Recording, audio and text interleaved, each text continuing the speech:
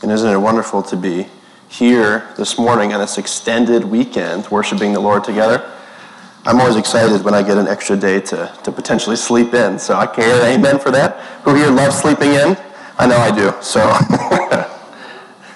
well, speaking of weekends, this past weekend, Tori and I, we kind of took a miniature vacation to just get away for a bit. And we actually did a Great Lakes tour of sorts. And so first, it was last Friday, we drove up north for a bit, at least from our perspective, up north for a bit. We went kind of on the coast of Lake Huron in the Alpena area for the night. And then the next morning, we drove back across the state to Lake Michigan side, and we swam in both of those lakes, by the way. But then we went up to St. Ignace and for the next night, and which was a lot of fun. There's fudge there, so that's always a lot of fun. And then on Sunday, we went up even further north to Lake Superior, and we swam at Whitefish Point. And all in all, it was a lot of fun. It was really refreshing. The water was a little cold, I have to admit, but seeing all three Great Lakes in kind of the span of a couple days was really cool. But this type of trip meant that we were in the car a lot.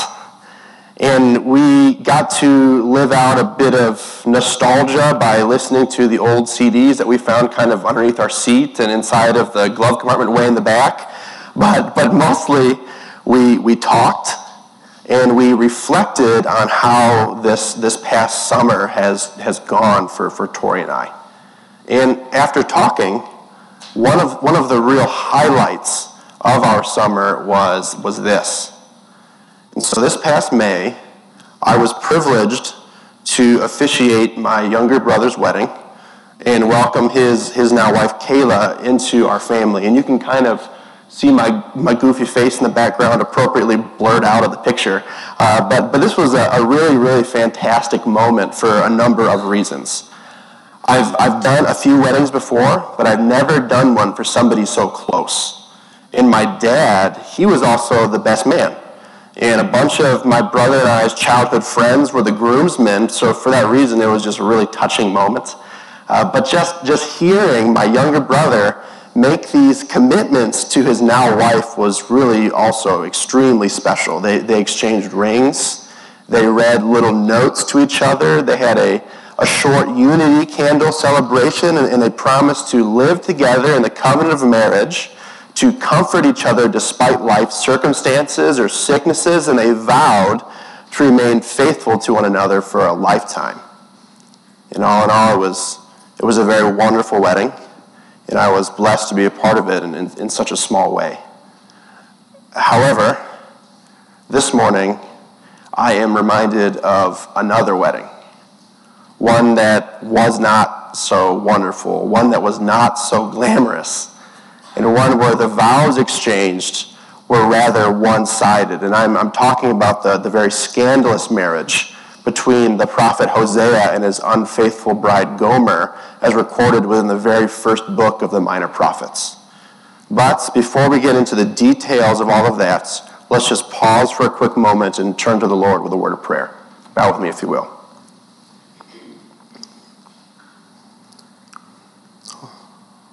Lord God, we thank you for the unrelenting love that you show us.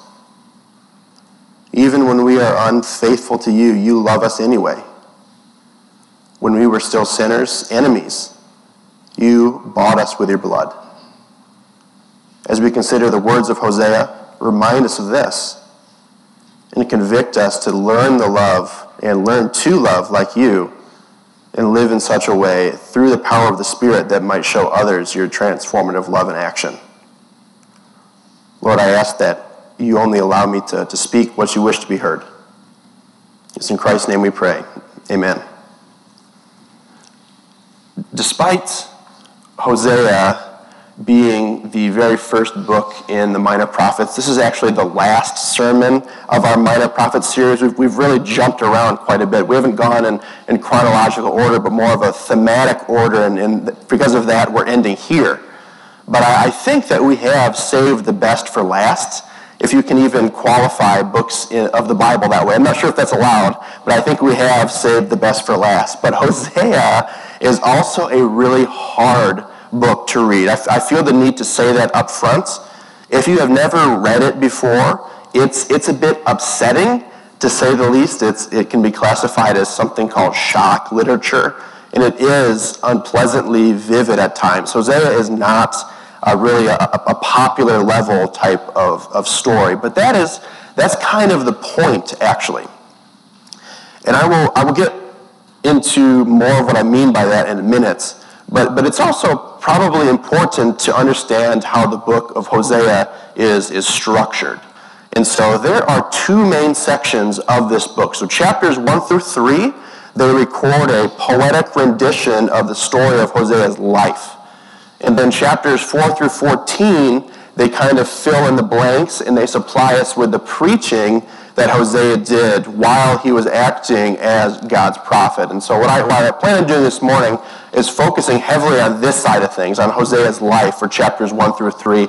And there will be times where we are going to pull from his preaching as well, as this does help our understanding of why some of these events happen in this book. But Hosea's relationship is going to be our primary focus. And then, like we've done for all of the other minor prophets that we've looked at in this series, we will conclude by attempting to think out a bit of application and how this message should and could be applied to our day and our time and even in this church now.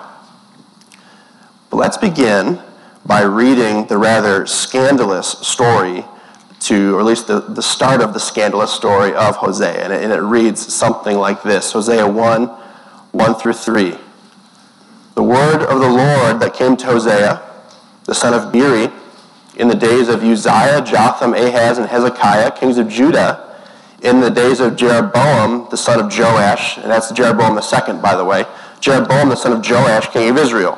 When the Lord first spoke through Hosea, the Lord said to Hosea, "Go take yourself a wife of whoredom, and have children of whoredom, for the land commits great whoredom by forsaking the Lord." Again, I said it was a little scandalous. Verse 3, so he went, and he took Gomer, the daughter of Diblaim, and she conceived and bore him a son.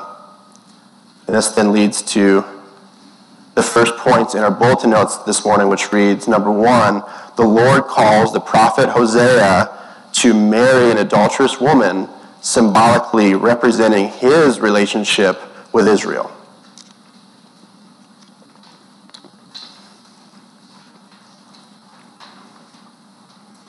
The Old Testament prophets, they were a unique bunch of people.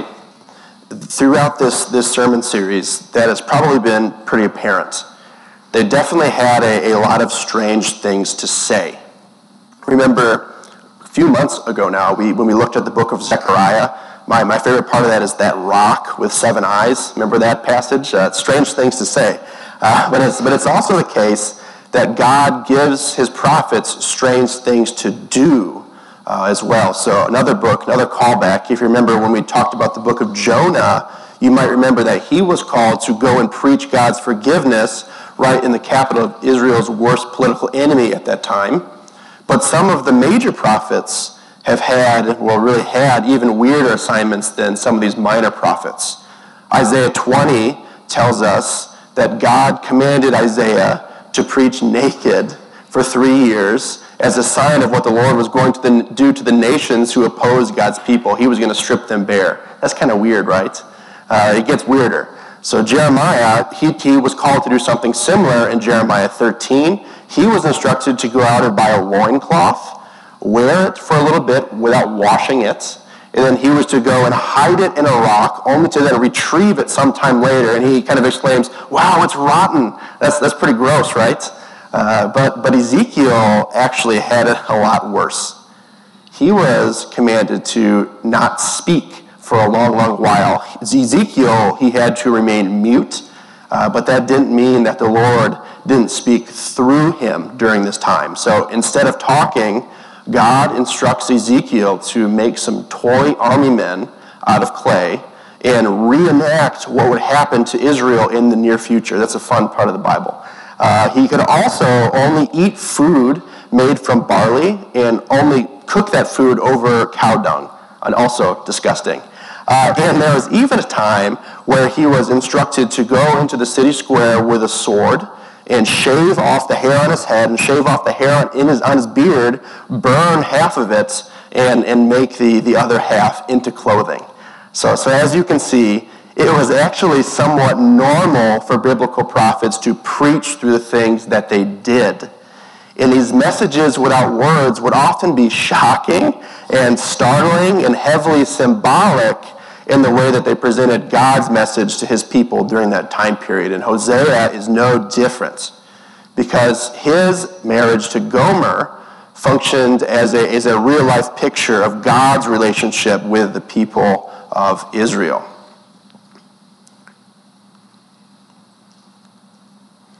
Whoredom, wine and new wine take away their understanding. My people inquire of a piece of wood, and their walking staff gives them oracles. For a spirit of whoredom has led them astray, and they have left their God to play the whore. The people of God had fallen into the trap of religious syncretism. So Jeroboam II, mentioned in verse 1 of Hosea, was a terrible king who led the people down the path of idolatry. And it really kind of seemed like the people of Israel really didn't mind worshiping the true God right alongside these false gods, these pagan ones. They'd cut down a tree, and they'd make half of it into an idol, and the other half they'd use for a walking stick. They would pray to Yahweh in the temple, but also participate in cult prostitution in the high places of the Baals. Why? Likely they feared that if they didn't do so, their crops wouldn't grow, or they would have fertility issues of some kind or another. But God promised to bless them and not curse them if they were faithful to his commandments. Israel, they had a trust issue. They had a forgetfulness issue that is definitely apparent. But Israel, they also had unfaithfulness issues in other ways too. And so here's Hosea 11, 1 through 5. When Israel was a child, I loved him. And out of Egypt I called my son. The more they were called, the more they went away. They kept sacrificing to the Baals and burning offerings to idols.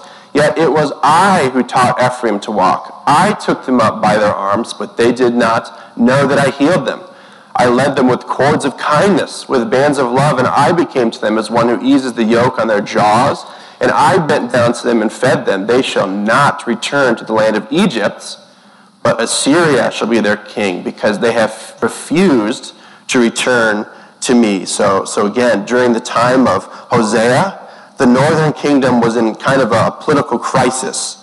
Jeroboam II did bring stability to their land, but at a cost. And at this time also, Egypt, sometimes when we think of the Bible, we think of Egypt being this big, massive, crazy, overpowering nation. And that is true for the beginning portions of the Old Testament. But at this time, Egypt was a weakened nation. But weak nations can grow stronger if they absorb smaller nations and their resources. And Israel felt threatened by this. And they thought that this might happen to them, and so they started offering tribute to the new strong kid on the block who was slowly starting to rise up, the nation of Assyria. And they thought that Assyria might be able to guard them against these attacks from other foreign powers. And many of the northern kings, if you remember back to 1 Chronicles 28, many of these northern kings, they started to actually pay the nation of Assyria for protection. However, the Lord, through Hosea, reminds Israel that he is the one who has really been protecting them. He was the one who taught them to walk, and he was the one who provided for them. They're dabbling with these political alliances, in a sense, was like them cheating on their first love. But their infidelity, it wasn't really a new problem. It has just now come to its boiling point. Hosea 13, 9 through 11. He destroys you, O Israel, for you are against me, against your helper. Where now is your king, to save you in all your cities? Where are your rulers, those of whom you said, give me a king and princes? I gave you a king in my anger, and I took him away in my wrath. In other words, God had been accommodating Israel and their unfaithfulness to him as their sole ruler and protector for a long, long time. In fact, this passage, it harkens back to that section of 1 Samuel where the people of God demanded to have a king like the nations. In fact, that's one of the stories in the Bible that really just rips at my heart. But it harkens back to that 1 Samuel passage where they demand a king like the nations, and God gave them their wish, but he declared and told Samuel that this was an act of rejection.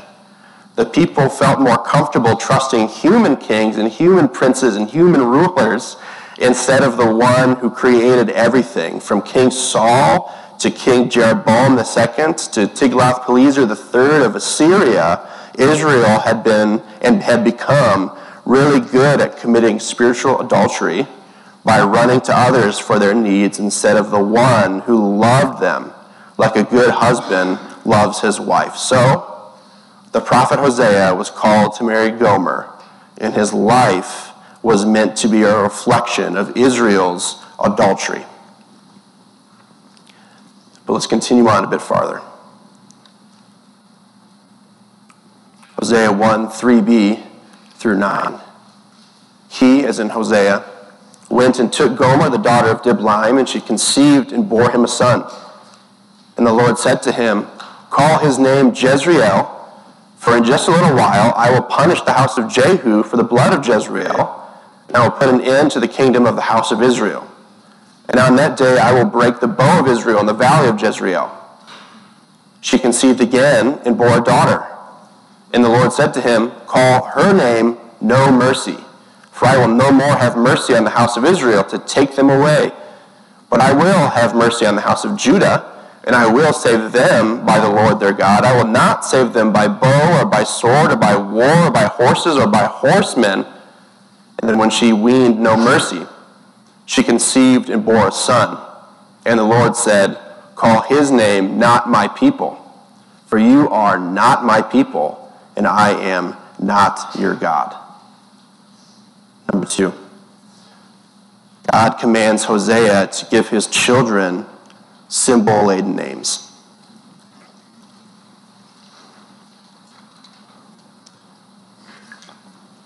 So I was told that Tori had nursery today. So as she's sitting there, I will just say this up front. I did get permission to share this story. But I'm currently convinced that there is some sort of conspiracy happening under my nose in my own household. And I don't know if this has been the same for any of you here. And I'm talking particularly to those of you who have had kids. But Tori, she kind of has this working list of names to be well prepared for when we have children in the future. And I should say, we're not expecting, we don't, she's not pregnant, we don't plan on having kids right now. And this list has been in existence for really a long time, many, many years. But it always seems to get updated every few months, even despite that fact. But here is the conspiracy, and here is what I think is actually going on. And guys who maybe have had kids, let me know later if this has been the case for you too. But sometimes Tori will come up to me and she will tell me that she has got a new name idea that she would like me to consider.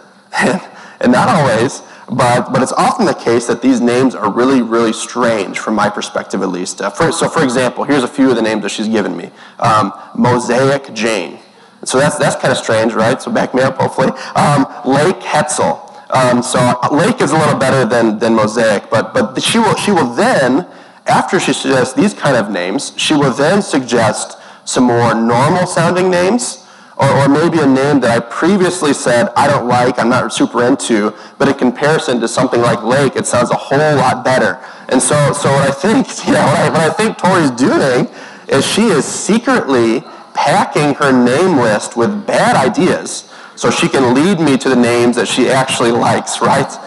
Before I say no. If she gives me enough mosaics, maybe I'll say yes to the names like Oliver and things like that. So if guys, let me know if this has been the case for you. I look forward to those conversations. But even if I am right, none of the bad names that Tori has come up with even compare to what the prophet Hosea had to name his children.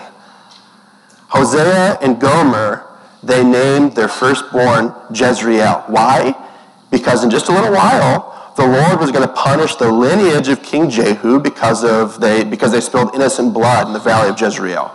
So this firstborn of Hosea and Gomer was to be a reminder and a warning of what was to come. And what was to come? The end of the northern kingdom of Israel. But, and with the next two kids, if you look carefully there, and I don't know if you have your Bibles open, but if you look carefully there, the text, it changes a bit when it describes their birth. Instead of it saying that Gomer bore Hosea a son, like it did in verse 3, now it just says that she conceived again. So this was Gomer's kid, but not Hosea's. Different dads.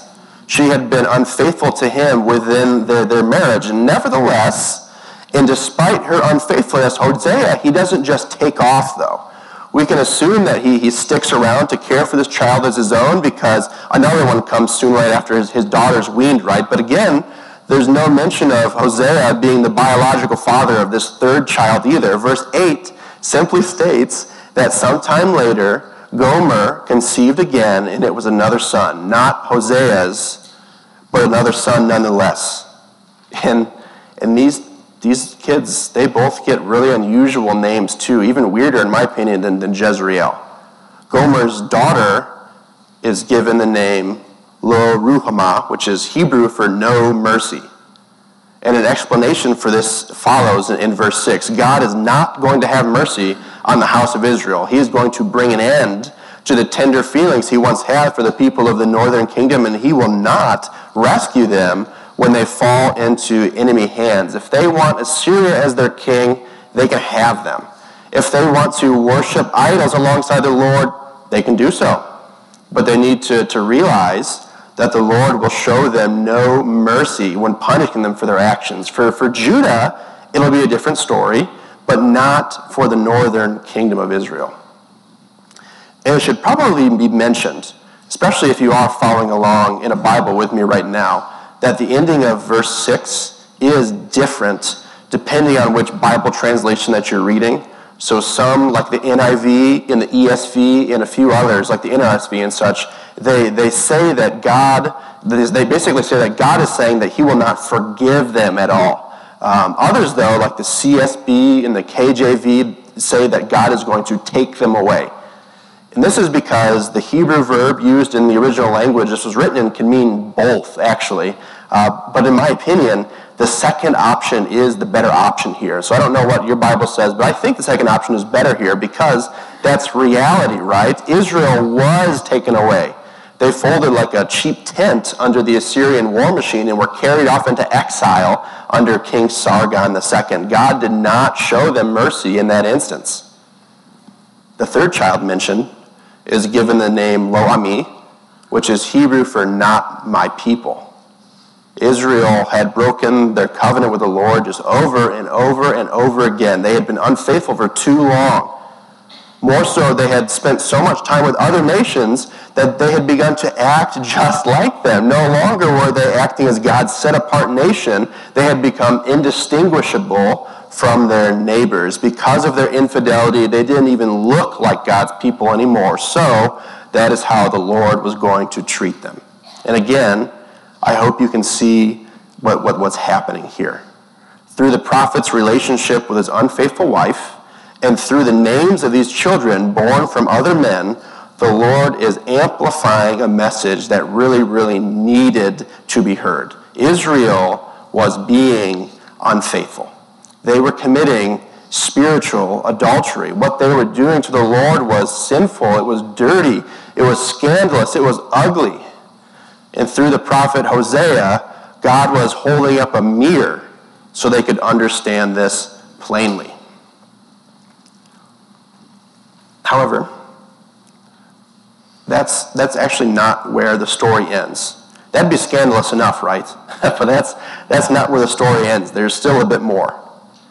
And because Hosea isn't a narrative text, but a minor prophet, not everything in this book is directly chronological. He adds a bit of prophetic declaration between these two episodes, and we kind of need to piece some things together when reading between them, and because it seems like somewhere along the way, things don't really get better for Hosea, but they get a lot worse. And not only does Gomer have children outside of their covenant relationship as husband and wife, but she ends up running away from home completely. Maybe it was because she was sick of being married to a prophet.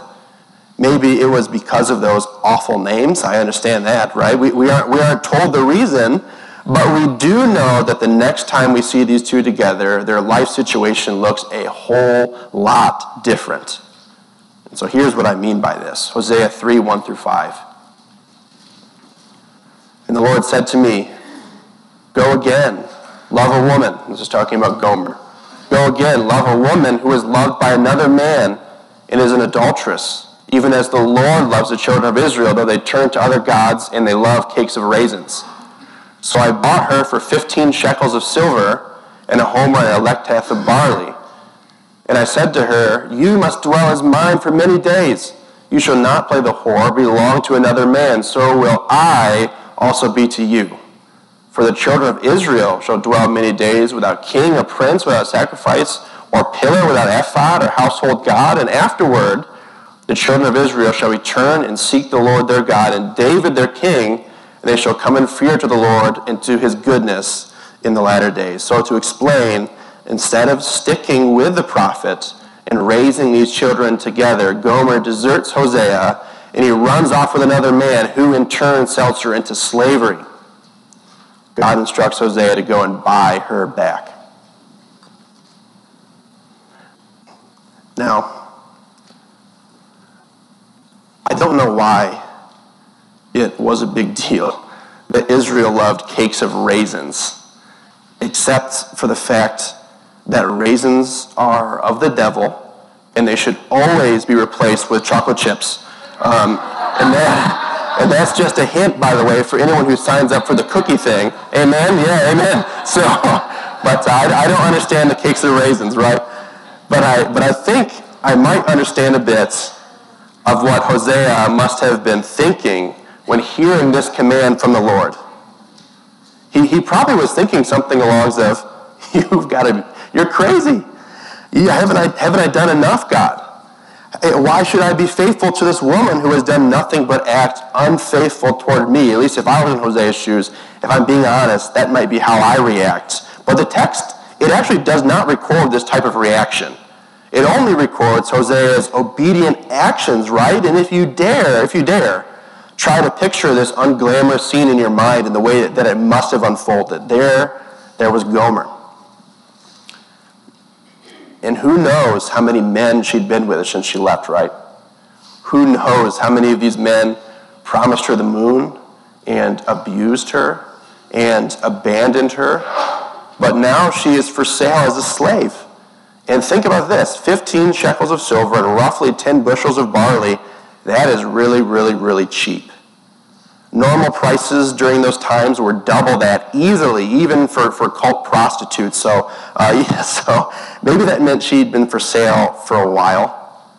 Maybe that meant nobody wanted her anymore, so they had to lower the price, right? But God tells Hosea to go and to buy her back, and he does. And think about this. He tells her that you must dwell as mine. You will belong to me, and I will belong to you. Even though you have cheated on me countless times, I will take you back, and I will love you as my wife. Don't run after these other men any longer, because even in your lowly state, I want you as my own. And the explanation of this action comes next, right? The nation of Israel, yes, it will be punished for their sinfulness. It will be punished for their rebellion. This will be a fitting but helpful corrective to get them back to where the Lord wants them to be. They will be carried off into exile. Assyria and Babylon will ravage their land. But after this, the covenant relationship between them and the Lord will be restored. Those who are called not my people and those who have been nothing but unfaithful to God will be brought back, even though they don't deserve it whatsoever. And even though their adultery has stained them with ugly stains, God will pursue them, and he will lovingly pay the price for them. As Hosea puts it in an earlier oracle, yet the number of the children of Israel shall be like sand in the sea, which cannot be measured or numbered. And in the place where it was said to them, "You are not my people," it shall then be said to them, "Children of the living God." And the children of Judah and the children of Israel shall be gathered together, and they shall appoint for themselves one head, and they shall go up from the land, for great shall be the day of Israel. Like Hosea did for his wife Gomer, God will lovingly pursue his rebellious people. And even when they don't love him, he will love them anyway. And that's the message of the prophet Hosea. And really, I think that's the message of the entire corpus of the minor prophets itself. Even when the people of God don't love him, he will still love them. Even when we are unfaithful to the Lord, he remains faithful to us, and he longingly calls us back into a relationship with him, right? But as we bring this sermon series to a close, and just like we've done with all the others, I think it is more than appropriate to end, and at least attempt to end, on a few ways that we might be able to apply this particular message of Hosea to our life now. So here are just two brief thoughts along those lines. Number one, we might be called to live in a way that clearly puts on display the transforming power of the Lord. That is to say, sometimes God uses circumstances in our lives to amplify the message that we preach. So sometimes God uses what we go through, or specifically calls us into certain assignments to allow us to understand the gospel ourselves in a deeper way. Think about it. Just about all of the other Old Testament prophets compare Israel's sin to adultery. Many of them pick up on that metaphor in some way or another. There's Amos, there's Jeremiah, there's Isaiah, there's Ezekiel, there's Micah, there's Hosea. They all use it in their writings. But out of all of them, who do you think was probably the most effective in proclaiming that message? By obediently following God's plan, I bet that Hosea came to understand and empathize in a much fuller way with God's deep hatred for sin and his undeserving love for those who deserve no compassion. Hosea, he must have felt the pain of God, in at least really a small way, by having an unfaithful wife. He knew what a broken covenant was in more than an intellectual type of way. He knew how adultery destroys a relationship. And through all of that, I imagine he must have just marveled at God's ability to love those who reject him. But not only did Hosea come to learn these things, but what he went through was not a private affair. Everybody must have known his business. And when he spoke God's words about spiritual adultery to the people of Israel, it must have been all the more real to them. And I'm not suggesting that God puts us in situations in life to crush us or to tempt us into sin. But I do think that the Lord does divinely direct our path at times so that we can be better witnesses for him in some way or another. So maybe you have gone through something tough, like a sickness or like a death, so that you can comfort those who are currently struggling.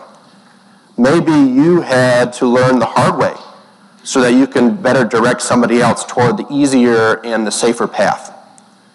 Maybe you went through that period of heartache so that you can both better understand the love of God yourself, as well as talk about it even clearer to other people who might not understand. Sometimes God uses the circumstances of our life to amplify the message that we preach. Here's the second thing. Maybe. Here we go. Hosea didn't give up on Gomer, and God will not give up on you. Hosea committed himself to a marriage relationship with a partner who habitually failed to honor it. And God has committed himself to a relationship with a people who habitually fail to honor that. And in fact, all throughout history, humans have never honored any relationship we ever have entered with the Lord. For any relationship to exist and to flourish, there's got to be commitment on the side of both partners. But the human side of this covenant has always been marred with disloyalty. We are just as incapable of faithfulness to God as Gomer was unfaithful to Hosea. And consequently, we, like Gomer, have become enslaved. We're stuck in our sin. We cannot escape it on our own. But Gomer did not have to free herself from prostitution. She didn't have to clean herself up in order for Hosea to go and to buy her back. No, Hosea went and paid the price while she was still enslaved. In Israel, they never really cleaned up their act either. Yes, after they were sent into exile as punishment for their spiritual adultery, they began to see and understand God's will for the nation a bit better. They never really totally, completely reformed, though. However, God brought a remnant of his people back regardless, not because they deserved it, but because of his love for them. And all in all, I think this paints a really great picture for us about how we might escape the bondage of sin. It is not that we have to clean ourselves up. It's not that we have to make a bunch of changes and then God will receive us. No. God has already paid the price for us. But instead of paying 15 shekels and a handful of barley, he sent his son to earth to shed his blood and to die on our behalf. Both the story of Hosea and the story of Jesus show us that acceptance and forgiveness and unconditional love come first, and then change comes later. But what about those people who keep messing up and keep turning their back on God, right? What about those people who have a relationship with the Lord but keep falling into sinful habits just over and over and over again? Will God still call them his own? Hosea's answer is that no one has ever deserved or earned God's favor. It's always a free gift to those of us who are unworthy. God's will for our lives is interrupted by our unfaithful action, yes, and we really should strive to keep our covenant with him. That is true, but his overpowering compassion is not quenched by our temporary rejections. As Paul puts it in Romans 8, and as Marie prayed during her prayer, nothing can separate us from the love of God that is in Christ Jesus our Lord. Sometimes God uses the circumstances of our lives to amplify the message that we preach. And Hosea did not give up on Gomer. God did not give up on his people in the time of the minor prophets. And Jesus has not given up on you. Let's pray. God, we thank you for the message of Hosea. We thank you that despite all of our serious shortcomings and our ugly, scandalous, terrible sin, you love us anyway. And just like Hosea paid the price to buy Gomer back from slavery, you have paid the price to free us from our slavery. Lord, allow us to accept your offer. Allow us to recognize your love and out of gratitude turn from our spiritual adultery. But most importantly, God, help us realize that nothing can separate us from the love of Jesus our Lord. It's his name we pray. Amen.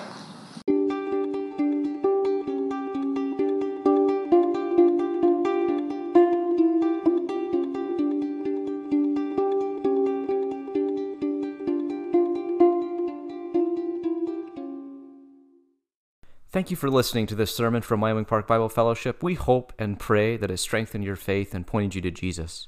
We want you to know, too, that we grow in our faith not just through listening to sermons, but by becoming part of a local church. If you're not part of a local church, we pray that you'll visit one soon. And if you're in the Grand Rapids or Wyoming area, we want to invite you to join us each Sunday morning at 9:30 for worship. May God bless you.